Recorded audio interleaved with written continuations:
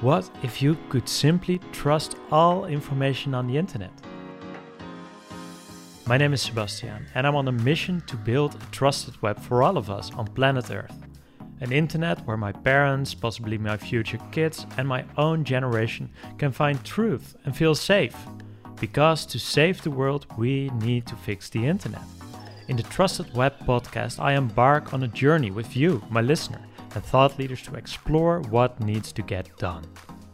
With this special thing called blockchain timestamps, all content you consume will be transparent and accountable.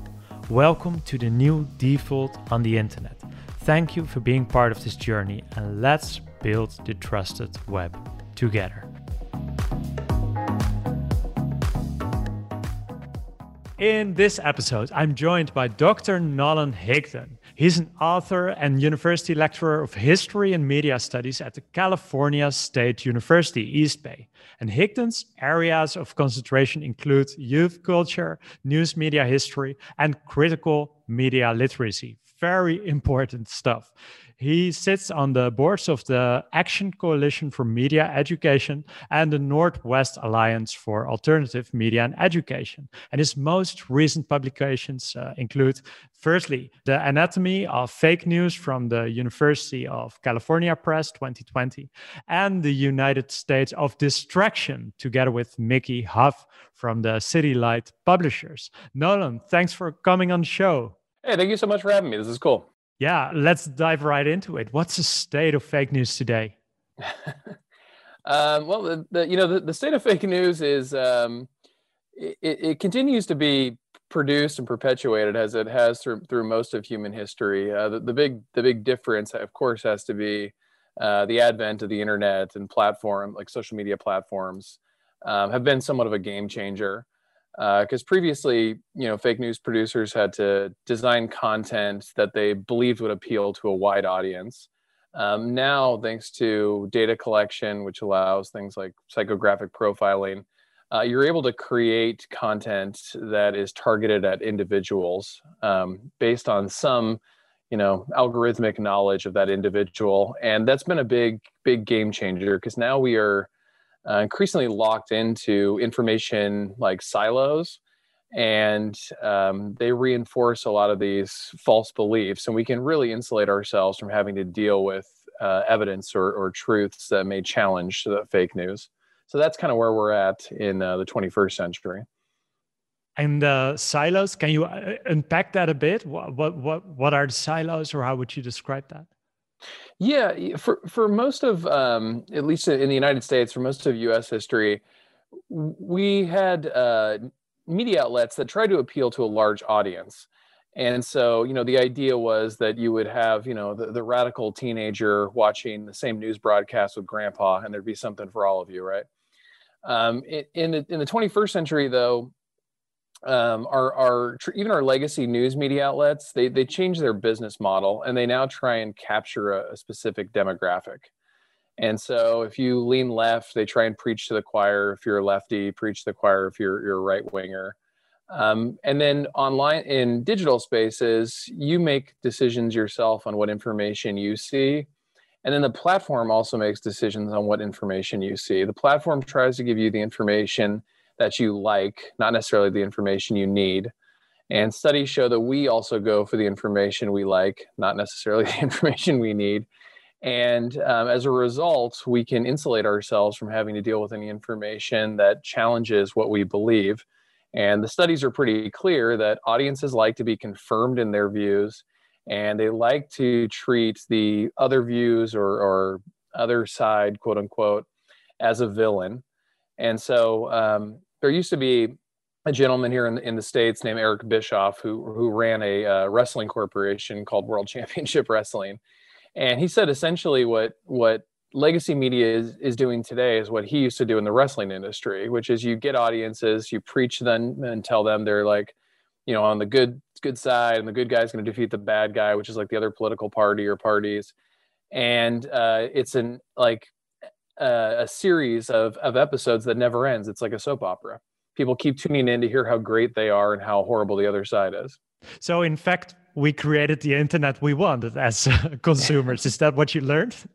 Consumers' data is responsible. I think it's also very important to note, though, that social media, we can debate whether or not social media is social, but it doesn't have to be designed in this way. This was a decision that was made, a business model of how to design this content, that they were going to use it as a way to take data to sell information to advertisers. So when people say like the internet is the problem, the internet could be anything. We've allowed, companies to capture these spaces and design it this way, and this is how we use it. But there's many more possibilities beyond the internet as we know it. You wrote a book, The Anatomy of Fake News. What made you decide? What were your drivers for writing that book? Yeah, well, actually, I had this idea about 10 years ago to write this book on false information that's presented as news.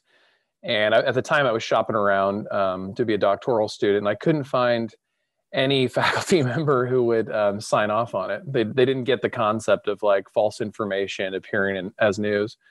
One of the only benefits of the Trump administration was he popularized this fake news epithet, and all of a sudden people were talking about this thing that I had wanted to write about.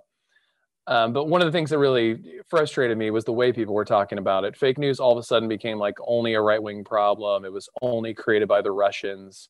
It only was a 2016 issue. And I knew from my studies in history that was just false.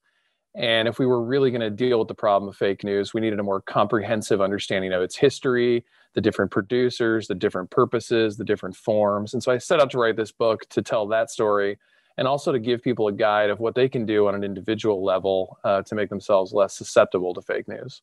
And along the way of writing the book, what surprised you the most?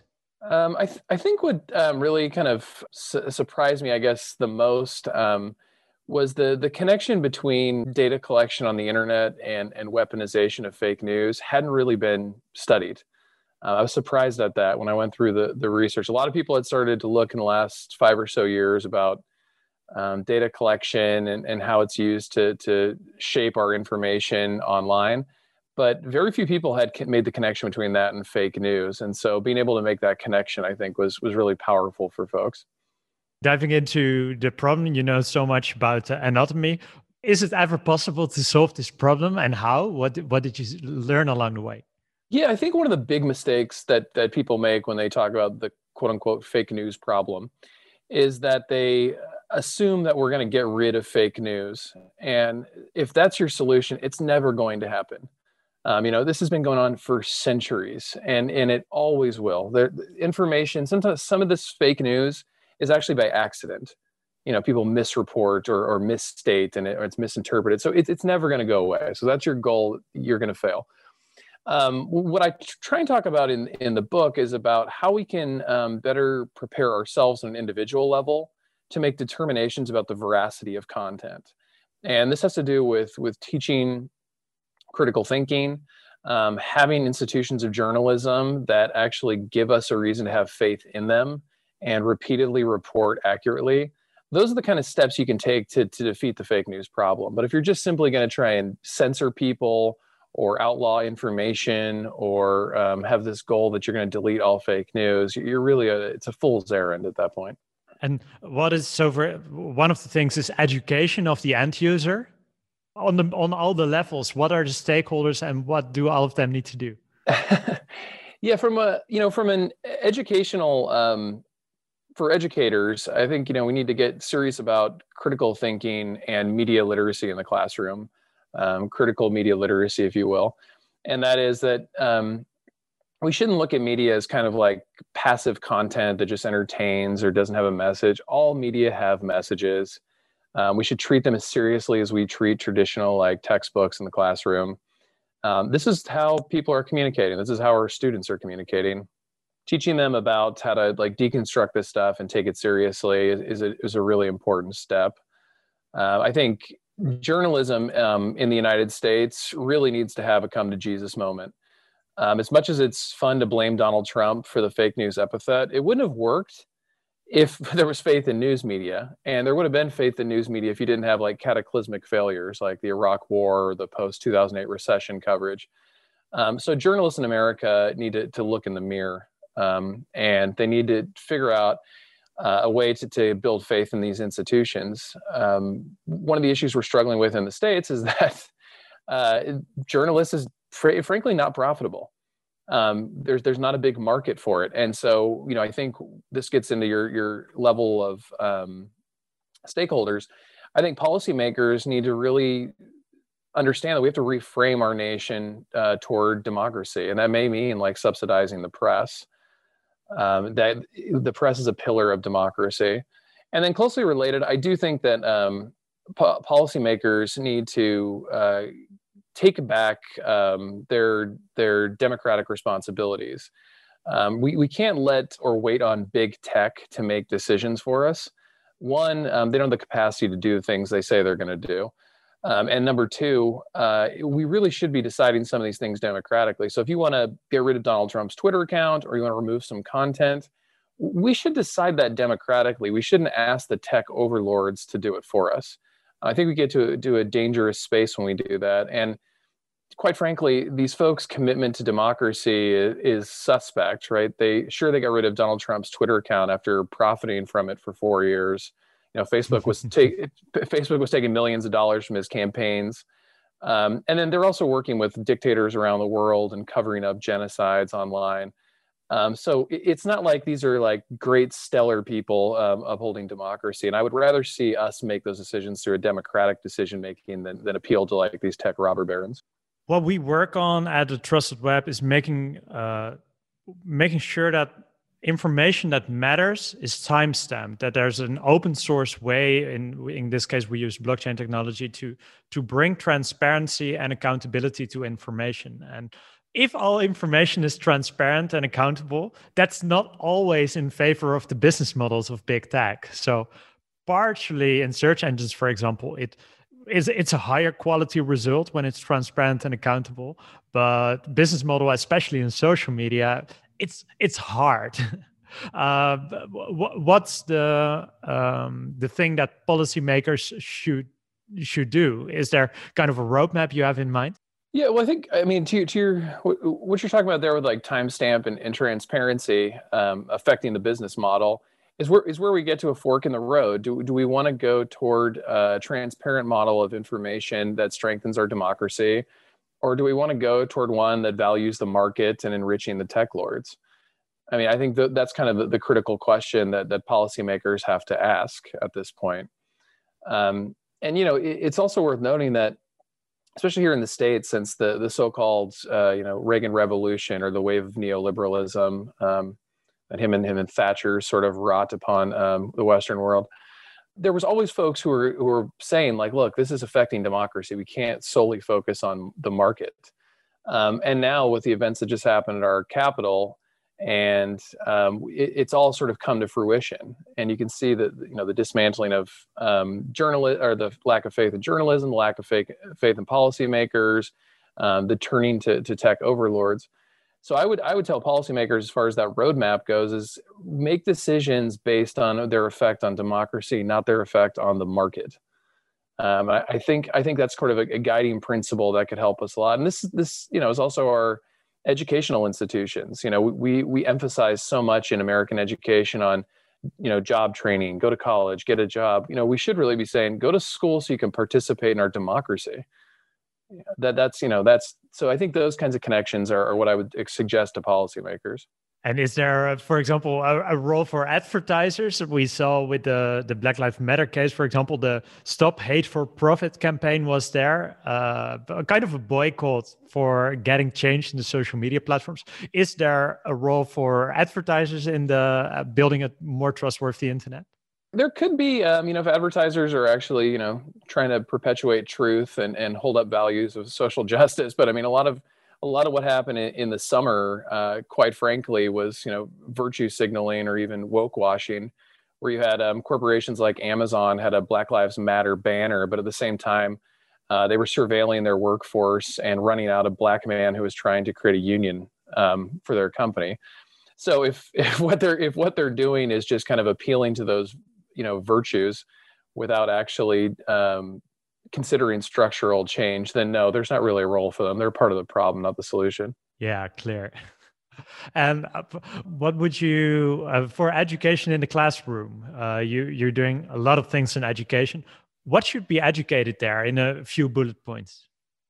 Yeah, I think, well, so in the most like umbrella sense of the question, educators should be teaching folks how to think, not what to think. So what are the steps you can take when you're analyzing content? And that means don't give them a list. To me, it's really McCarthyite to give students a list of good outlets versus bad outlets.